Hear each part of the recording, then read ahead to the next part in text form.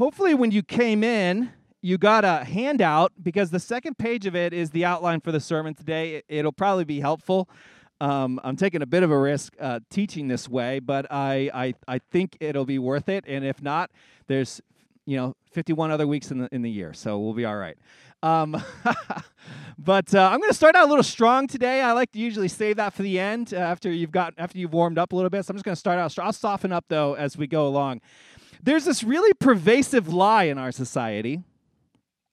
It's very pervasive. It influences me on a deep level. I guarantee it influences you. It influences the church. It's a lie that's a mixture of Christianity and American myth.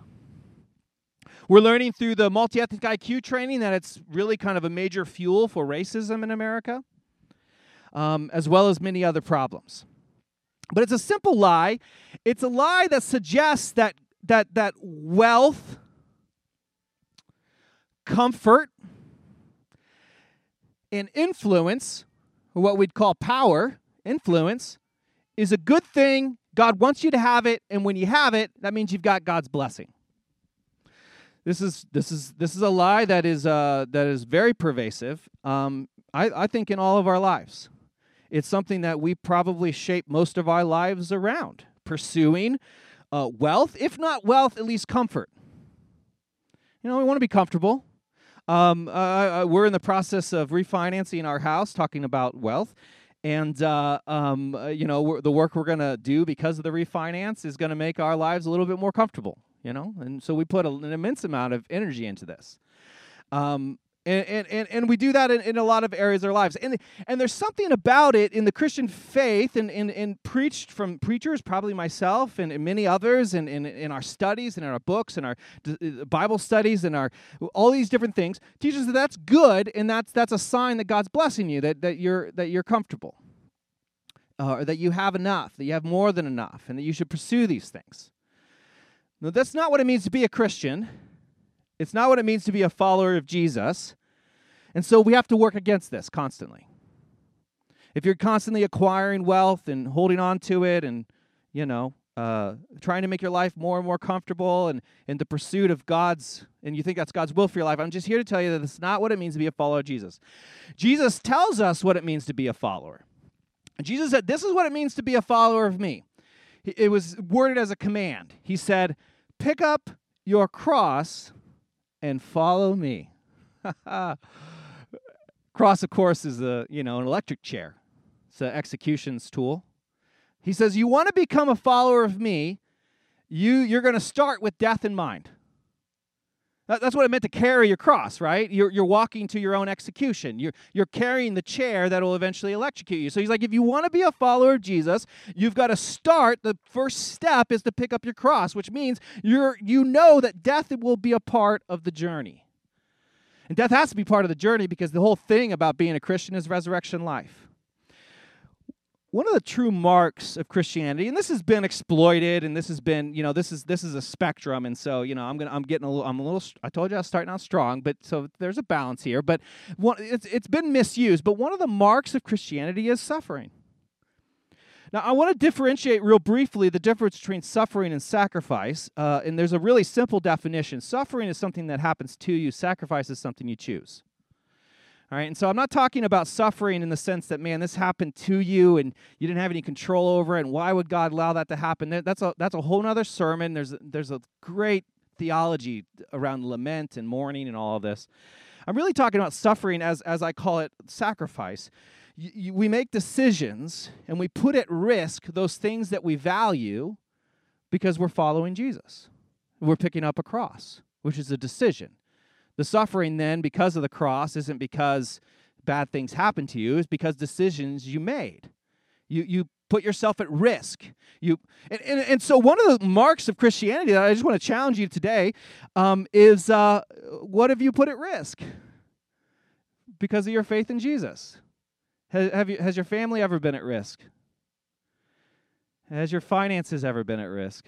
Has your future ever been at risk because you're following Jesus? Well, Paul, of course, who's the character we've been studying, we're going to be studying because we're reading his letter to the Philippian church. He put a lot at risk. We're going to look at two passages where Paul talks about suffering. Now, once again, it's a specific kind of suffering. It's suffering based on real decisions that Paul made. He made these decisions. He knew the cost, and he made them anyways, and then he gets in trouble. So it's not suffering that he didn't have control over. He walks into the suffering. He had picked up a cross, and now he had to deal with the problems because of his choice to follow Jesus. And this is one of the things that he talks about in his letter to the Philippian church. And that's what we want to look at. So let's spend a second there. So if you have a handout, it's the second page. I want to look at two letters of Paul. We're working our way through Philippians. We're now picking up on verse 12 of chapter 1. So we're still in chapter 1 of Philippians. And what I found is that this passage in Philippians 1 is really similar to a letter that Paul wrote to the Corinthians. In 2 Corinthians, is the second letter that we have of Paul. He wrote more letters to the Corinthians than just two, but the second one that we have in the canon of Scripture in chapter 1, verse 8. And what's interesting, in both of these, they cover a lot of the same stuff, which is why there's highlights. And someone asked me, how long it took for me to draw on each one of these, and I thought it was funny, because I didn't. But they have a lot in common, but they have a couple things where they're not the same. And so what I want to explore today is what's a Christian perspective of suffering from somebody, suffering once again from the context of sacrifice, decisions you make, not things that happen to you because, you get sick or you lose your job and you didn't do anything to deserve. That's suffering that the Bible talks about. But suffering as a sacrifice, you've put yourself at risk and now you're hurting because of it. You've picked up a cross, so to speak. What does that look like and why does it matter? And to do that, we're going to look at these two passages and we're going to compare and contrast the two of them. What I love about this is both of them are in chapter 1. Paul's writing to churches that he planted. He's talking about difficulty that he's had, and right away he said, "Let me tell you how it's been. Let me talk about the stuff that I've had to deal with, the suffering that I experienced." So, Philippians chapter 1, verse 12, he says this. "Now I want you to know, brothers and sisters, that what has happened to me has actually served to advance the gospel." So the first point is this. Paul has a need to explain his suffering. There's a need for him to say, let me explain to you what's going on here. And he does this in Corinthians as well, right at the beginning. He says, we do not want you to be uninformed. In other words, his motivation is very clear right from the onset. He says, let me tell you what's really going on. And this is really important. I want to just step back because if you put your life at risk in the name of Jesus, people aren't going to get it. And so right away, number one, the first point is you're going to have to explain it. Other types of suffering, bad things happen. He's like, oh man, I'm so sorry. I can't believe that happened. But when you suffer because you've made difficult choices to follow Jesus, you're going to wait, let me explain to you what's really going on here. Let me explain to you how this really works.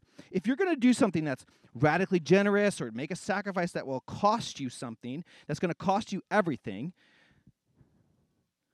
it's going to take some explanation. Jesus said once that we have to count the cost of following Jesus. He says that's what you got to do before you choose to follow Jesus. You got to count the cost. What is it going to cost you? In other words, it might not end up in these typical blessings that we talk about, but it's actually going to require something of you.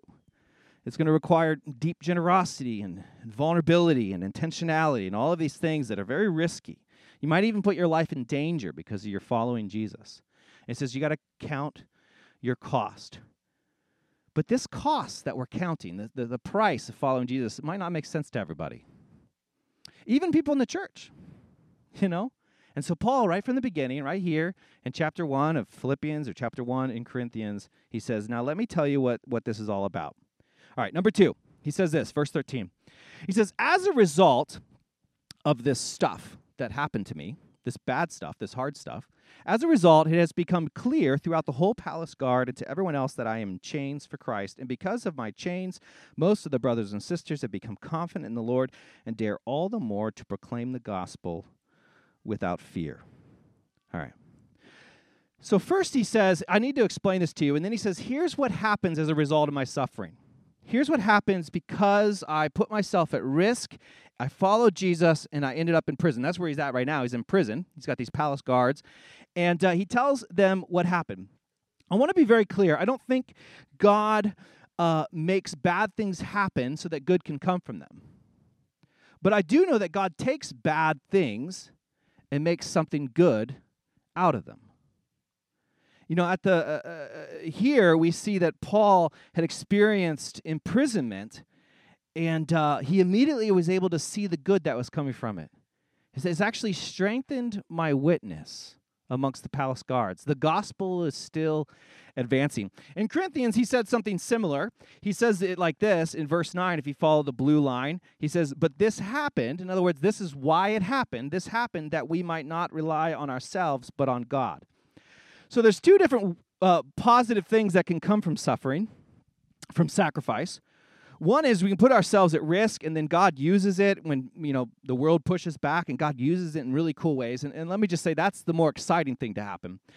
The other thing that can happen when we put ourselves at risk and we suffer because of it is we learn from the experience that it taught us how to rely on God more. See, one of those is really practical. He accomplished practical things in his ministry because of the suffering he was experiencing. The other one is a little bit more abstract. Another way of saying it is like this. If you're having a difficult time, there's real value in recognizing the good that comes out of it. When you're in the midst of it, that isn't always easy. In hindsight, sometimes it helps. But if you're going through a difficult time, even psychologists would say there's real value in finding the good in it. And at the very least, one of the good things that can come from our suffering is learning to rely on God more. Now, some of you are thinking, that sounds so Christian, And it is. It's not nearly as fun. It's not nearly as fun as actually seeing something positive come from it. Do you know what I'm saying? When something actually, this didn't go right, but then all of these good things came as a result, you're like, wow, that was kind of worth it. But when it doesn't go right, and the only thing that you get out of it is well, at least I learned to trust God more. And you're like, God, couldn't I have learned another way? I was willing to learn another way. And this is one of the differences between these letters. In his situation writing to the Philippians when he's in prison, most likely in Rome, he's like, look, there are real good things happening because of this imprisonment. But when he's writing to the Corinthians, and we don't know exactly what he's suffering from. He might be in prison. He might have been stoned. He might have been, we don't know, but it was bad. He says, well, at least I learned to rely on God more. So first, he's like, I got to explain this to you because you're not going to get it otherwise. And second, let me tell you the good that's come from it. And then the third, let me tell you how I feel about that. And this is also one of the differences. The next verse, I'm actually skipping a couple verses in this passage because it has to do with some drama around false teachers. You can read it. I didn't have time to get into it, so we're skipping those. But he continues on talking about his experience, and he says it like this, where it's yellow, number 3. He says, yes, and I will continue to rejoice. So in his letter to the Philippians, he's just having the time of his life. It's almost a little intimidating. I don't think I would use the word joy as much as Paul uses it in this letter when he's currently in prison. But for whatever reason, the way he feels about his current situation is he's loving it. I will rejoice. He uses it 14 times in this letter. I will rejoice. Now, in his situation, while he's writing to the Corinthians, he describes it a little different. He says, we were under great pressure far beyond our ability to endure, so that we despaired of life itself. Wow. In one situation, Paul is filled with joy, and in the other one, he's not sure he could go on. He despaired of life itself. What in the world was different? Because if I'm going to go through hard times, I'd much rather take the joy over the desperation, wouldn't you? Like if I'm going to have a hard time and if I'm going to take a risk for God, I'm going to step out and maybe move somewhere, give somewhere, be more generous than I thought possible, or give more. If I'm going to take a risk for God, I'd much rather have the joy than finding myself in a place where I'm like, I'm not sure I can go on. And let me tell you, friends, I've experienced both. So what's different? That's what I want to explore. That's the question as we compare these two passages. They're very similar. What's different? In one situation, he had joy. In the other one, he wasn't sure he could go on. So going on, he says this, for I know, here's where his joy came from, for I know that through your prayers and God's provision, the first thing that he had in the Philippi, he knew people were praying for him.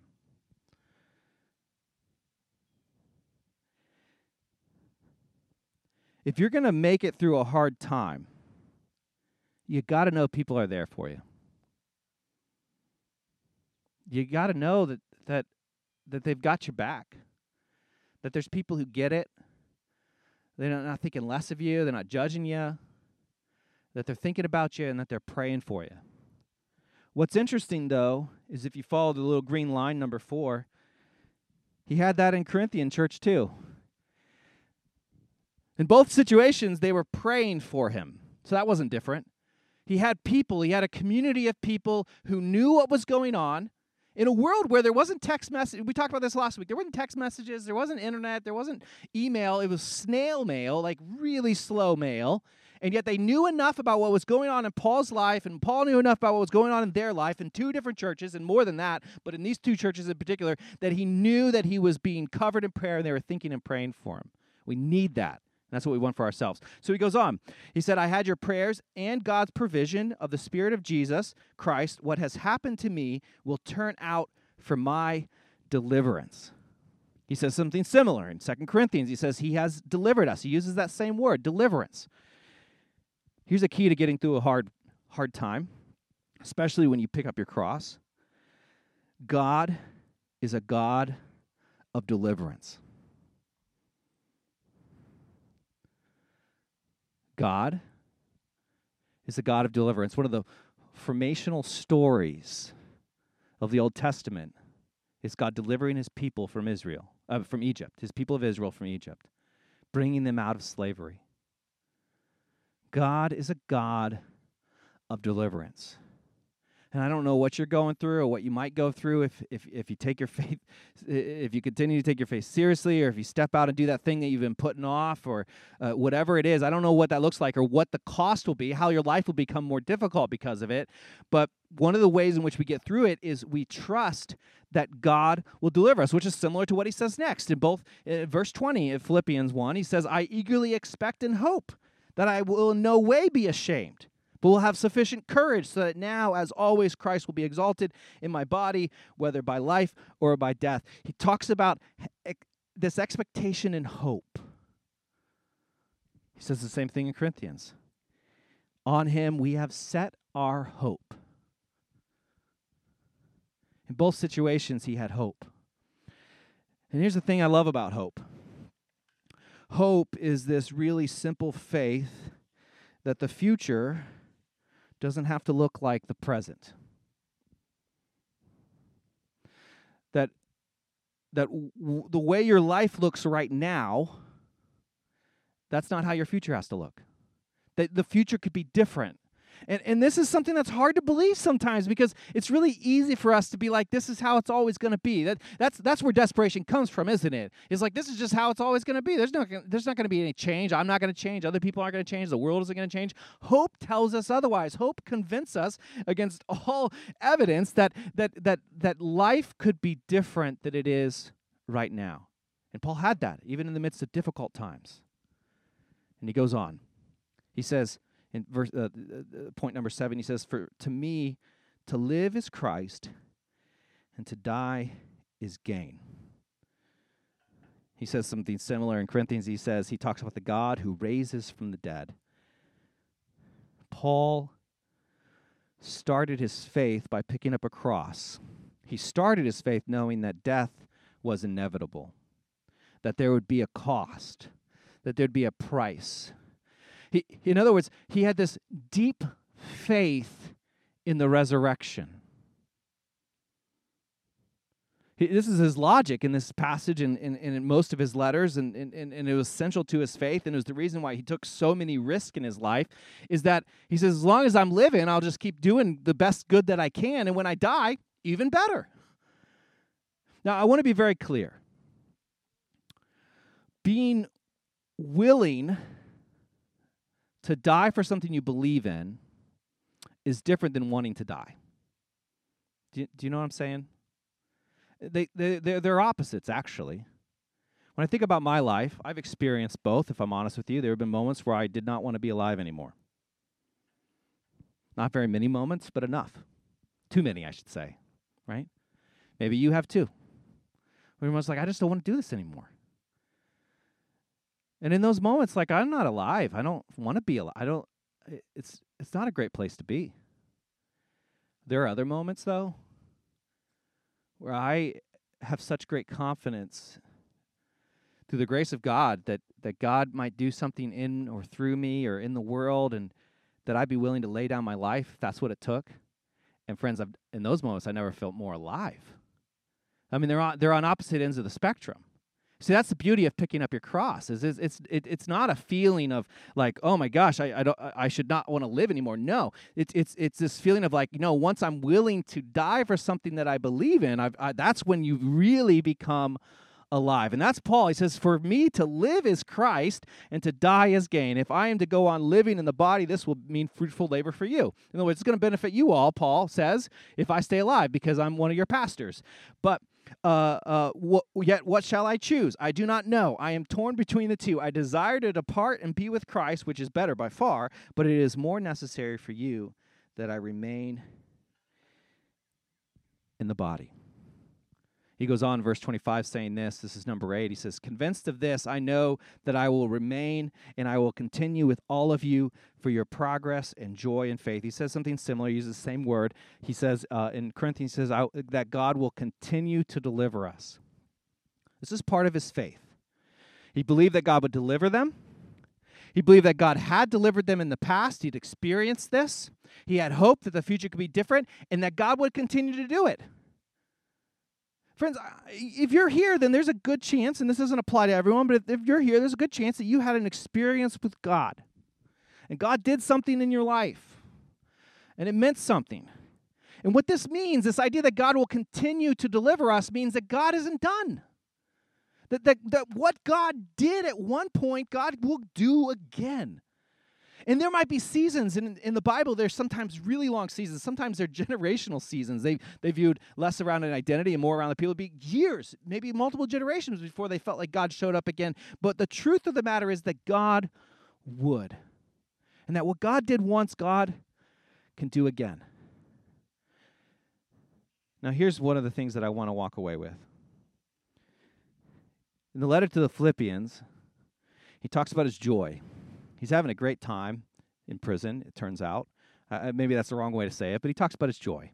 In his letter to the Corinthians, the church in Corinth, he said, there was a moment where I despised life itself, that I wasn't sure I was going to make it. And when you compare these two conversations, they all say basically the same thing. In both churches, he had people praying for him. In both places, he had this trust that God would deliver him eventually. In both places, he talks about hope. In both places, he has faith in the resurrection, that no matter what happens, even death, that God will fix it somehow. In both cases, he's convinced that God will continue to work, that God isn't done working. And yet, in one place, he had joy. In the other, he despised of life itself. And I say all of that to say this. You might have the same faith. You might have all the prayers you need. You might trust in the resurrection. You might have all the hope in the world. And sometimes that'll produce joy. And sometimes you're still going to be distraught. That's part of the Christian experience. And what I really want to say is this, that just because you find yourself where you despise life itself, where you were under such great pressure. This is how he says it in Corinthians. You were under such great pressure far beyond your ability to endure. Just if you find yourself there, that doesn't necessarily mean you lost your faith. Oh, we love to beat ourselves up when we're already down. I'm here to tell you it doesn't necessarily mean that. Paul had the same faith. His theology didn't change, and the way he felt about his situation did. We've got to give ourselves grace.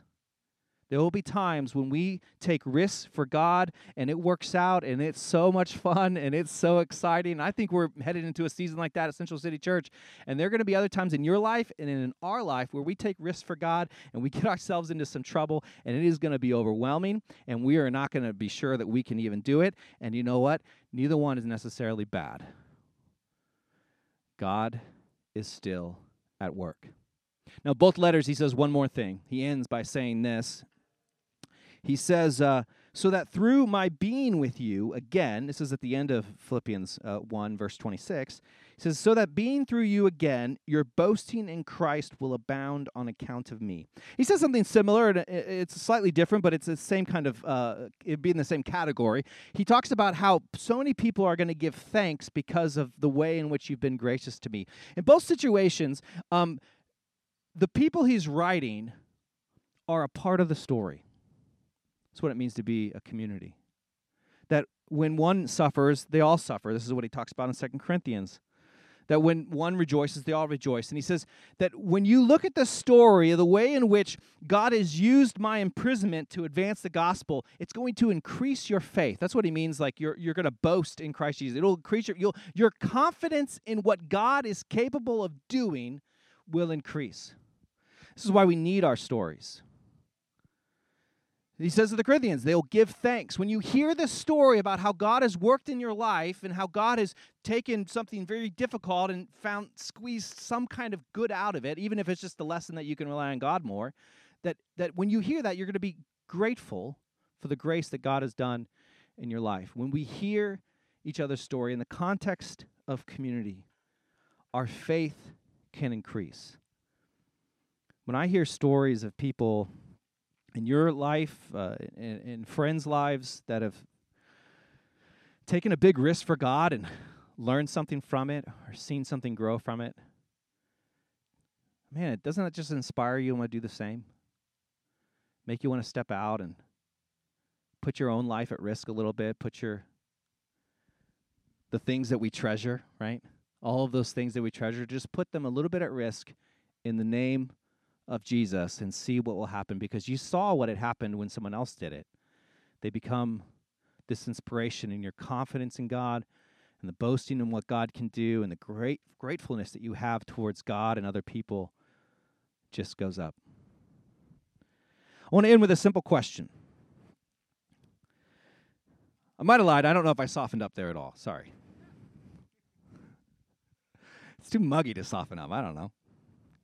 I want to end with a simple question. I do want to challenge you to think about this. Have you ever counted the cost? Jesus says, count the cost before following him. But we live in this world where many of us just grew up in the faith. So there wasn't always a big decision. Sometimes there was. You'll hear, like for me, there was a moment later in life where I was like, I'm either going to be all in or all out. And so maybe that was your case as well. But for many of us, and this is also true for me, it's not either or. It's this sense of like I don't know. I've been a Christian. So the question is, have you ever counted the cost? And even though Jesus asked it to do it at the beginning, I'm asking you to look back. What does it actually cost you? Following Jesus, has it cost you anything? Has there been a sacrifice? And what was that sacrifice? Think about it in the past, of course. What's been the cost? I know that most people who've paid a cost, who have sacrificed, or put things that they value at risk, when they look back on it and they've seen what God has done with it, whatever that may be, usually it's really good stuff. There's usually not a lot of regret. I don't know many people who've sacrificed for God and have felt bad about it. There's great joy in sacrifice. But think about it. What have been some of those costs? And also think about it towards the future. Starting now, starting today, what's the cost? Is there something that's laying on your heart that maybe has a little bit too of a prominent spot in your life, that's taken a little bit of your attention, that's become a little bit too valuable? Is there something that God's asking you to lay down? When we sing the song, I Surrender All, what comes to mind? That you'd rather it be I surrender some. What keeps it from being all?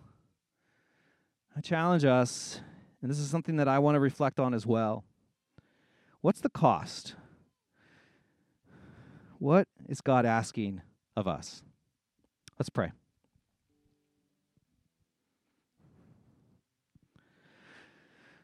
God, I know that you called us to life and life abundance.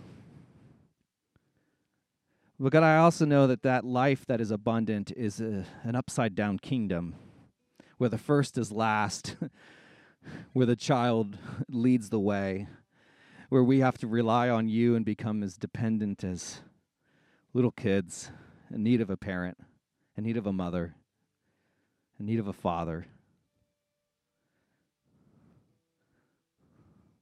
We know that you want good things for us, Lord. But we know those good things are a part of an upside-down kingdom where the first are last and where we have to surrender all and become like little children, dependent on you. God, we know that you want to bless us. But we also know that blessing is in an upside-down kingdom where it says, blessed are the poor, blessed are those who hunger, blessed are those who are forgiven. Help us, Lord. Holy Spirit, fall on us. Remind us of what it means to pick up the cross and follow you. Forgive us for those times when we failed to love you and failed to love our neighbors with all of our hearts and all of our minds and all of our soul. Come to forgive us, wash us clean, remove shame and guilt. Remind us that we are loved, that there's no place for that, and equip us for the journey ahead. We ask all of this in Jesus' name. Amen.